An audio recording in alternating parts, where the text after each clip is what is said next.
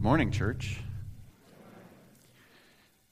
Do you ever have something happen to you that is so far out of any other experience you've ever had in your life that you just don't know what to do? Ever had one of those? I had one this morning.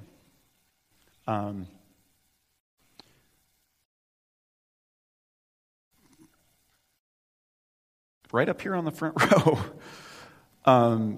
That gal that was here said she had to leave, told me this morning that she's an angel and that she was sent by the Lord, and she's traveling around from church to church, and asked me if I had any questions that she could answer, probably any question that I had. I didn't ask any questions. I was sort of caught off guard. But initially, I think in my mind, I probably dismissed it. Wow, this person's just not, a couple crayons short of a full box, right? I mean, seriously, just to be honest. But what if? What in my mind makes me determine that there's no way that could be a real thing? When in history and in the Bible, we see angels interacting with people often. And it was completely out of their experience. They had nothing to say. This would say that this is a normal thing. And I mean, we are talking in the book of Acts, right? We are seeing everything brand new. The people in Israel is seeing everything brand new. Right? Jesus ascends and disappears into heaven. They've not seen that before. How do they explain that? What do we say about that? Last week we looked at the Holy Spirit coming. I mean, literally came for the first time, landed on people, filled people. And what did they do? They proclaimed the gospel in completely other languages than the languages that they knew. Totally out of their experience. And there were people that day that said, oh, those guys are drunk. Right? Trying to figure, and part of me is like, well, how could you say that a drunk person would get smarter? I just don't get that. But, whatever. They were grasping at straws. Right?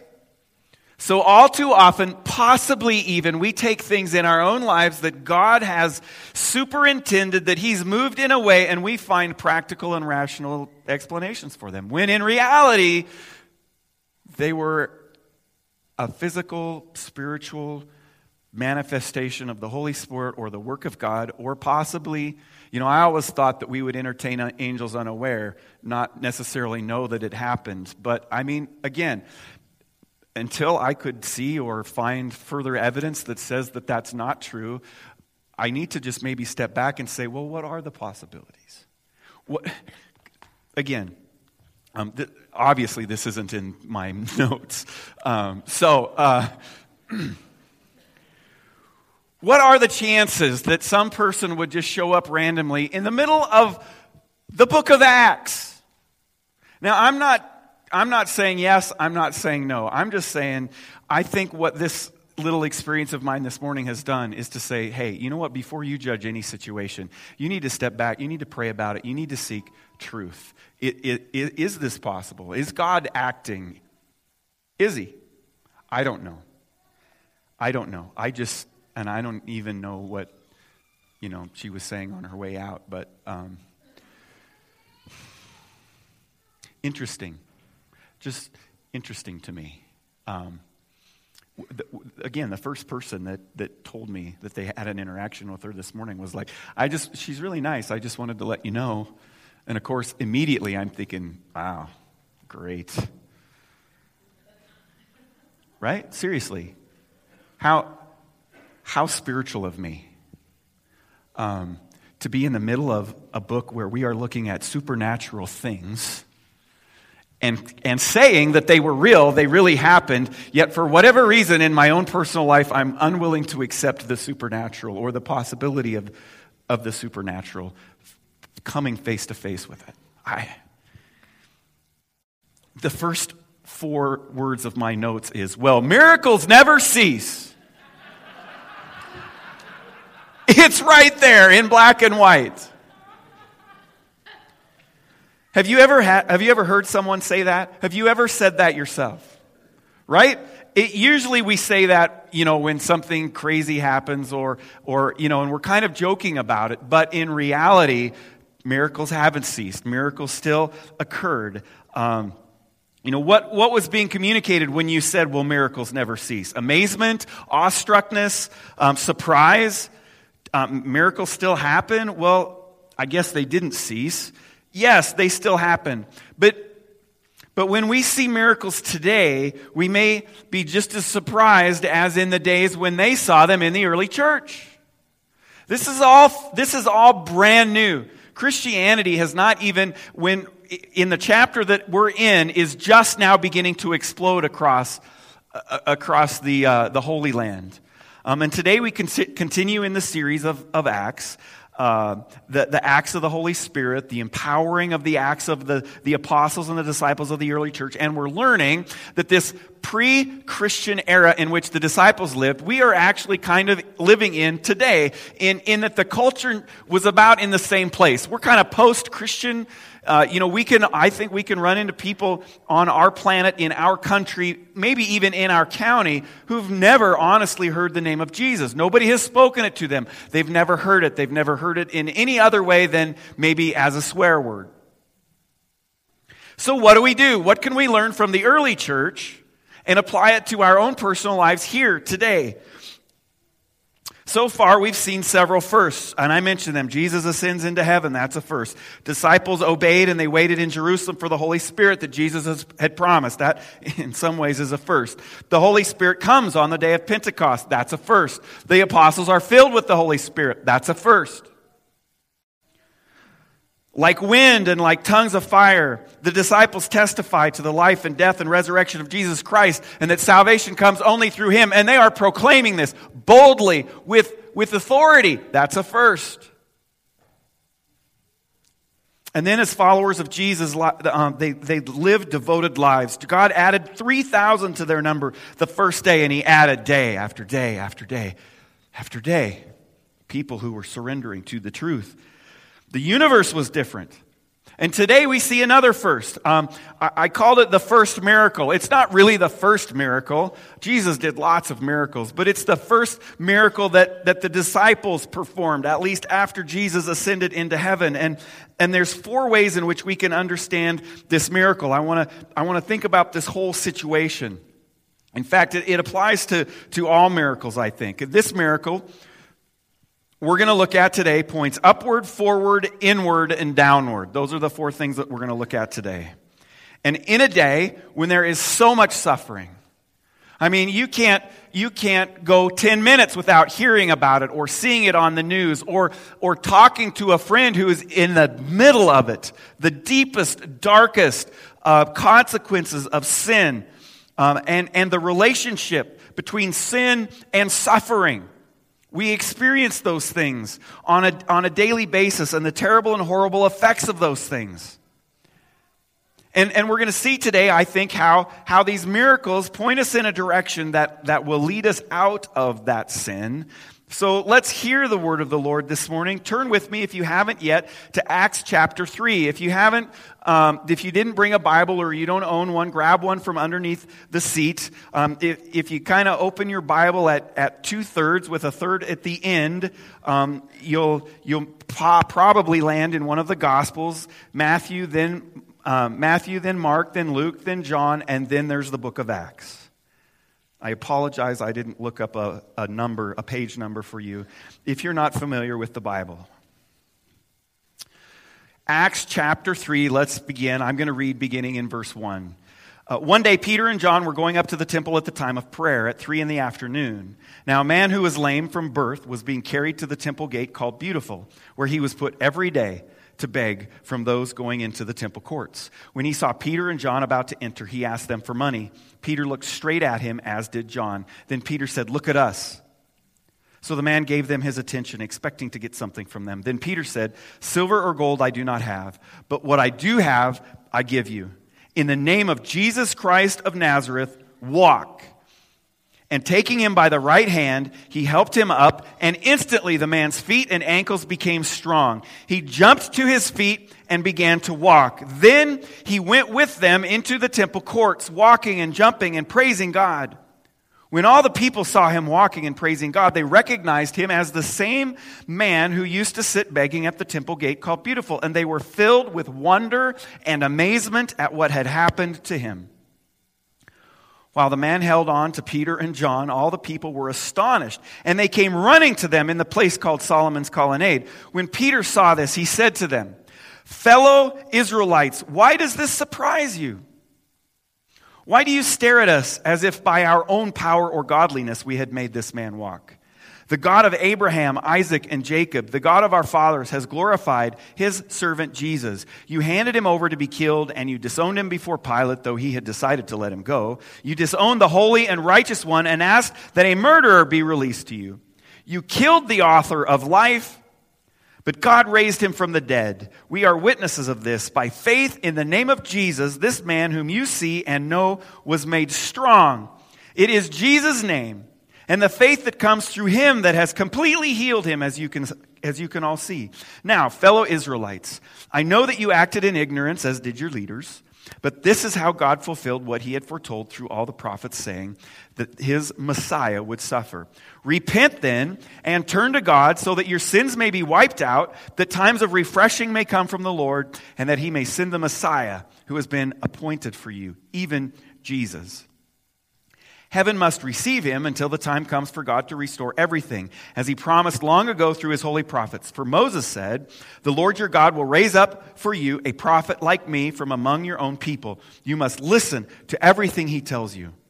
Anyone who does not listen to him will be completely cut off from their people. Indeed, beginning with Samuel, all the prophets who have spoken have foretold these days. And you are heirs of the prophets and of the covenant God made with your fathers. He said to Abraham, through your offspring, all people on earth will be blessed. When God raised up his servant, he sent him first to you to bless you by turning each of you from your wicked ways."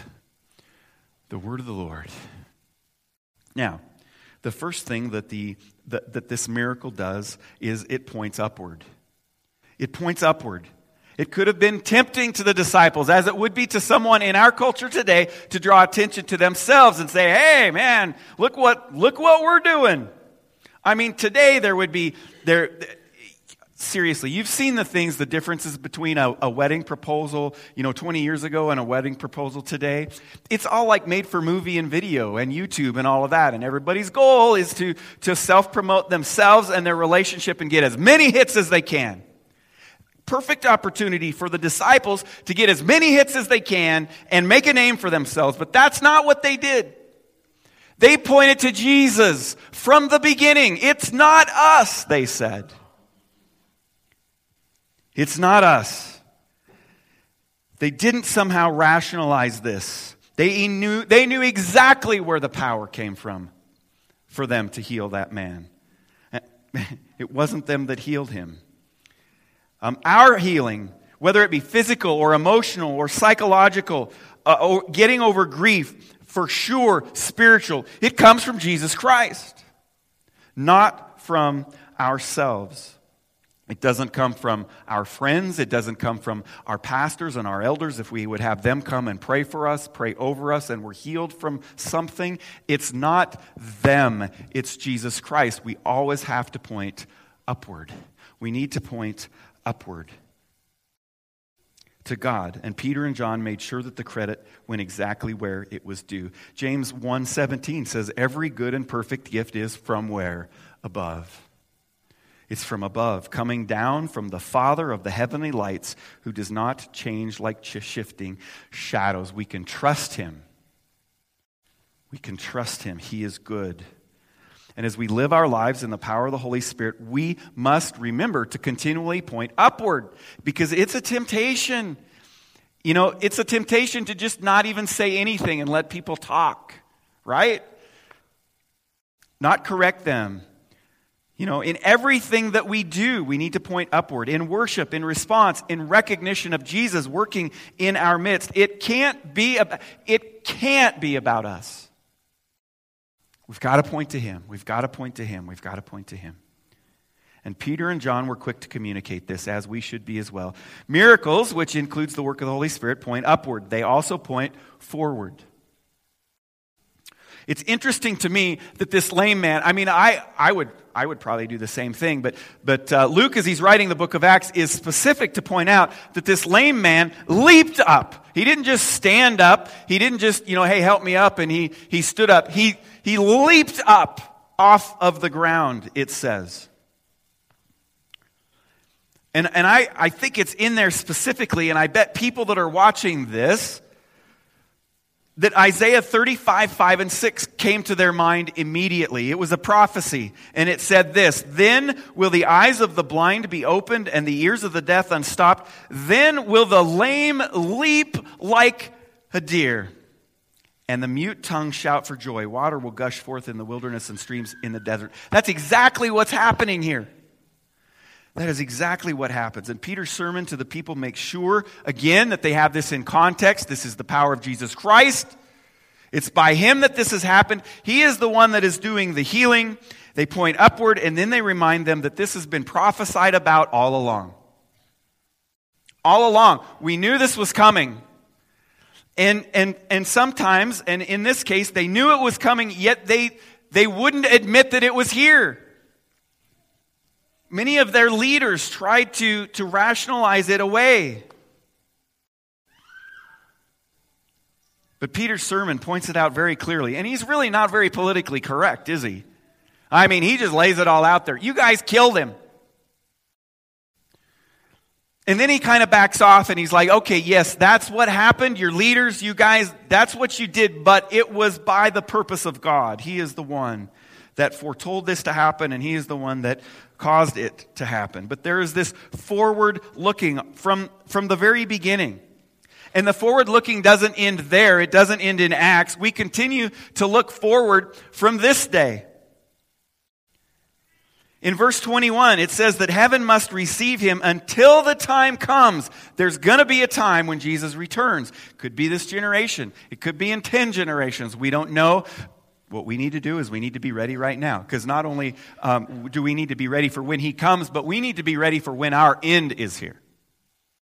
Which could possibly be before he comes. We don't know. He's going to restore everything. I cannot wait till he restores everything. Because there is just some days, and I know that some of you are feeling this way too, where you just wish the crud of sin could just disappear and go away. It causes so much pain. And before we point at others with super spiritual indignation, we've got to realize that, you know what? I'm a sinner too. I make terrible decisions as well. But we look forward to this day, being ready ourselves first. And then taking the time to help others be ready as well, proclaiming this good news, which it is. He could come at any time. It could be today. Wow, wouldn't that be great? Wouldn't it be great to be sitting in church and hear this really loud trumpet? I tell you, goosebumps would be happening. We would be going, wow, the railroad put some big horns on that one, didn't they? We would try to rationalize it at first, come up with some sort of natural explanation, but realizing that it was his return. I can't wait. It would be great if that happened in my generation. But everything is going to be restored. Those who are in Christ Jesus, who have been saved through him, will finally be complete heirs to the kingdom. They will be present according to God's covenant. Upward, forward. Number 3 is the miracle points inward. Now, isn't it interesting to me that the disciples don't just give the man what he wants? He's begging for money. He wants them to give him money. That's what he wants. In fact, it seems that he's been doing this for years and years and years. And I don't know if maybe early on in his childhood or somewhere in his teens, he was like, God, I would really like to be healed of this. I would really not like to be lame. But sometime he resigned himself to the fact that that he was going to die lame. And he's now sort of got the mindset of now, I can't work to support my family, so I'm just going to beg for money so I can support myself and my family. That's where he's at. He has stopped looking for the divine and is now just relying on the material. But Peter and John are not having any of it. They come up to him, and Peter's like, hey, because he's probably begging, he's probably not looking at anybody, and Peter's talking to him, and then Peter's like, hey, I'm talking to you. So the guy looks at him, and Peter's like, you know what, I don't have money for you. And I'm sure maybe there was a moment of disappointment in the guy's mind, because he's like, well, that's kind of what I want from you. And Peter says, in essence, I got something better. And he reaches down and he says, walk. And he does.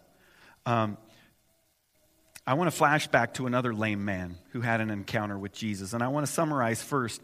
Here we have Jesus. He's teaching the people. They're in a house.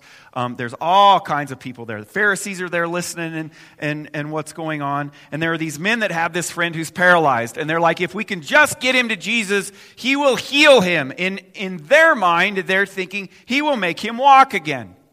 Focusing on the physical, right?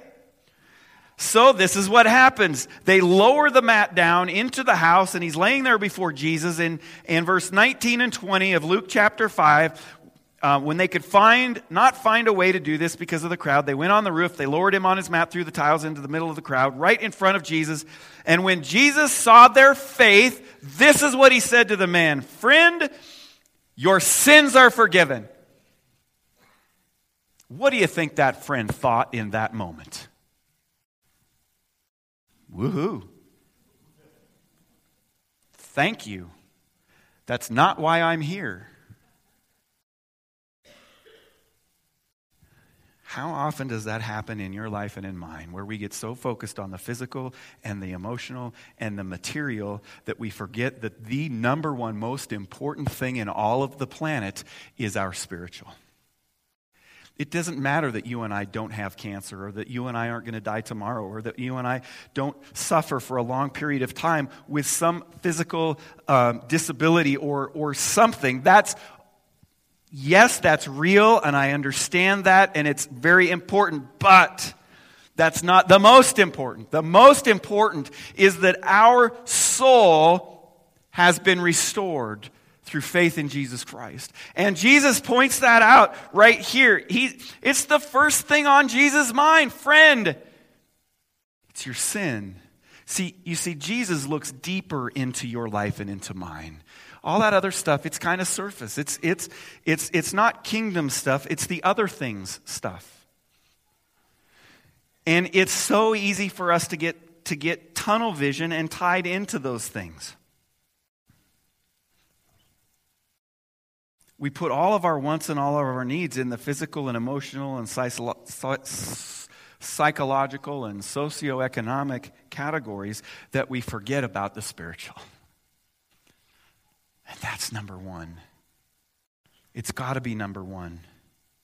Jesus makes it clear here that the condition and state of our heart and soul, that's what's most important. And then, of course, he goes on, because the Pharisees are thinking in their heart, this guy is a charlatan. He's claiming to be God. Who can forgive sins other than God?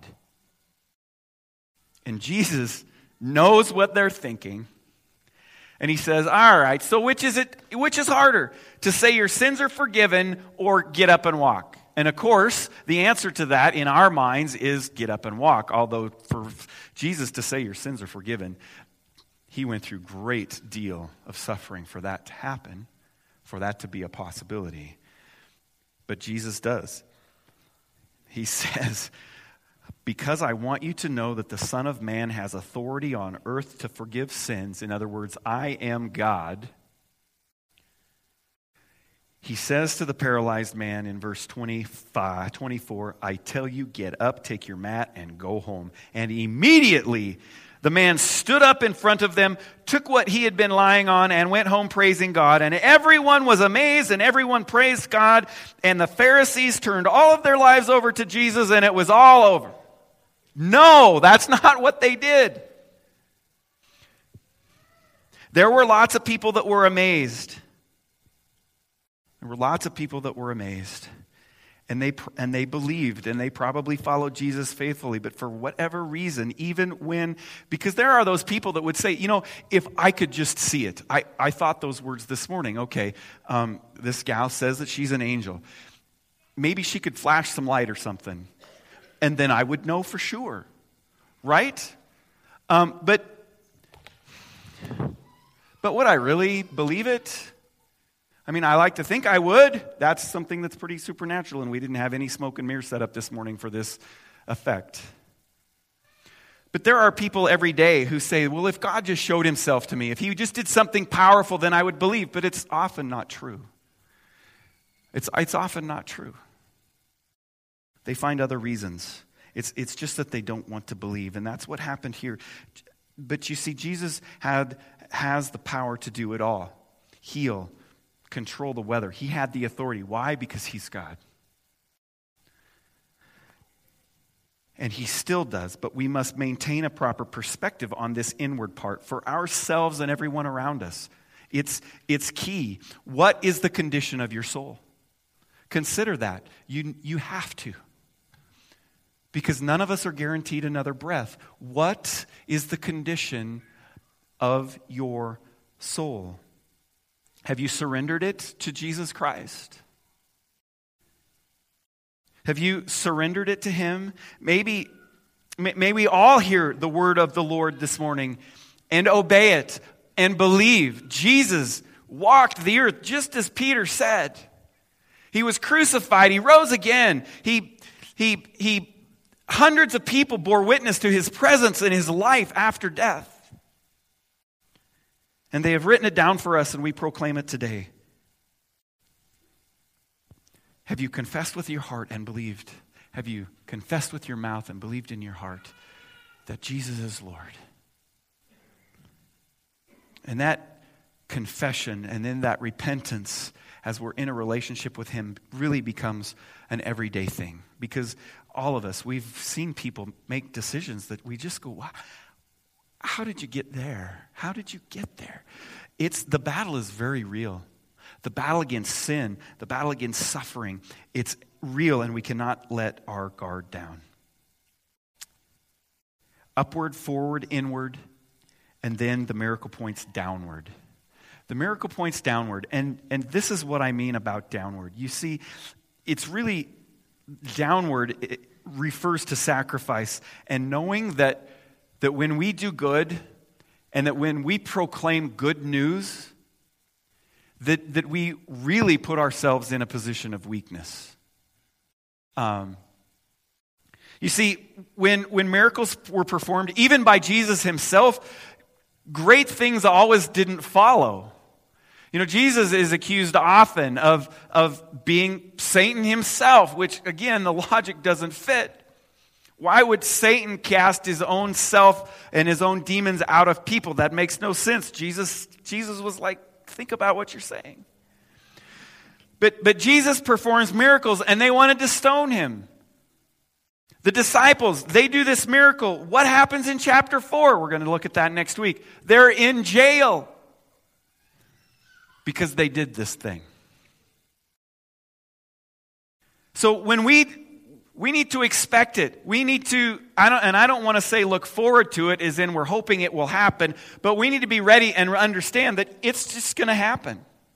When we proclaim the good news about the gospel of Jesus Christ, it doesn't put us in a place of authority, it puts us in a place of weakness.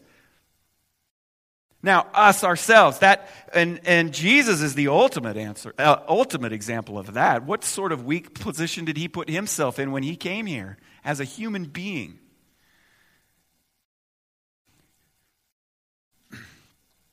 I mean, we put ourselves in a weak position when we surrender and we repent. That's why we don't share with other people the problems and the struggles that we have, because it puts us in a weaker position. It's almost like, they're going to think they're better than me.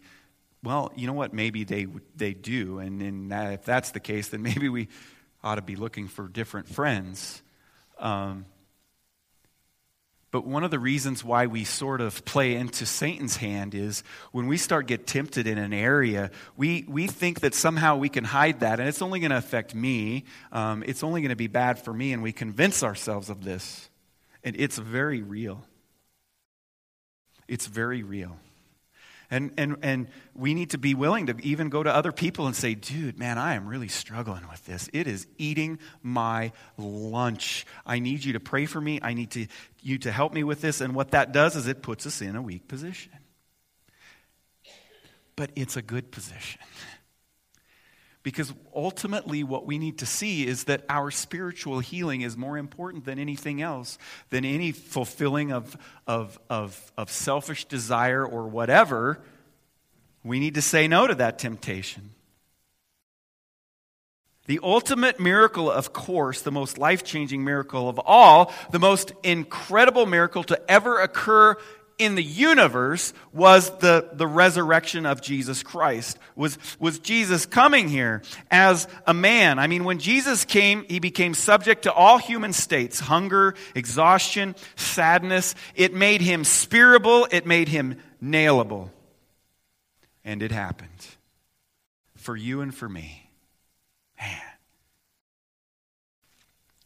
And because of that, we're able to be reconciled once again to God the Father through Jesus Christ by the power of the Holy Spirit. This was his mission, and he completed it.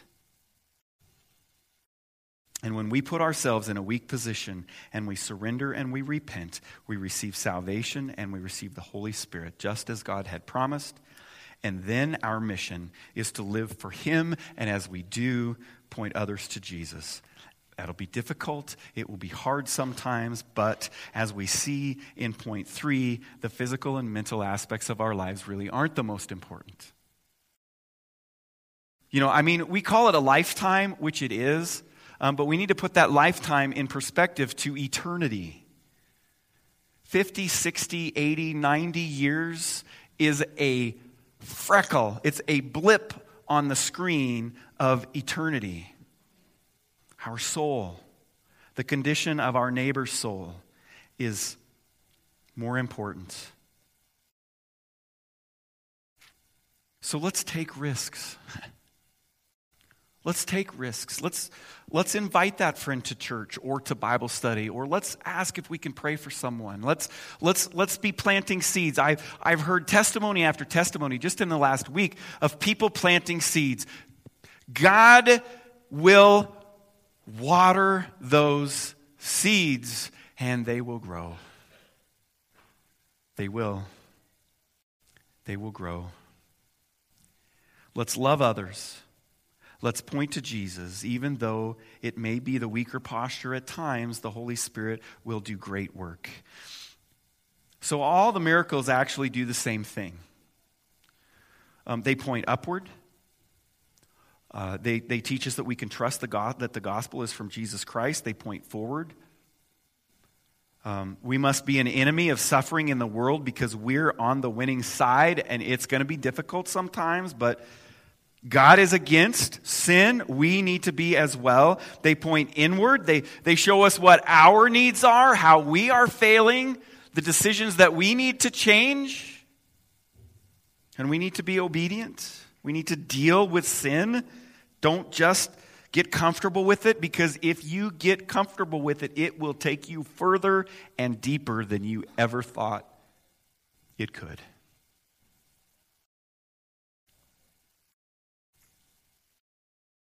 And then it pointed inward. See what we really need. What we really need is a personal relationship with Jesus Christ. We need our sins to be forgiven, and that's the only way for that to occur. We need to deal with our sin. And that's a more immediate need than our suffering. It really is. It's hard for us to get past that suffering.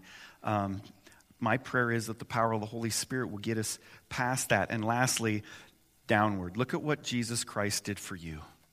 Look at the weak position he put himself in. Look how he came to serve us, not to be served, and became the ultimate sacrifice. Let's put our faith and trust in him as our Savior. Let's pray. Lord Jesus, thank you. Thank you for this day. Thank you for what you have taught us this morning. And Father, I pray that we would seek you. Father, help us to not make life about ourselves. Help us to understand how we can, wherever we are in our journey with you, point upward. Father, I pray that you would help us to see that prophecy for hundreds and hundreds and hundreds of years pointed to your coming and your death and your resurrection and how that occurred, and we can trust that and believe in that. Help us, Father, this morning, wherever we are, to be sure that we have surrendered our life before you. Call on each one of us. Draw us to you. And Father, I pray that we would be willing to go downward, that we would be willing to surrender our whatever, our reputation, our things, our very life, to bring the good news of the gospel to people that don't know, haven't heard, so that they might believe and they too might be saved. Thank you. What a privilege, what a gift it is to be a child of yours. And Lord, now we want to stand and we want to praise your name as we sing this last song. And as we go out through these doors and we bear witness to the good news of Jesus Christ in our lives. In Jesus' name, amen.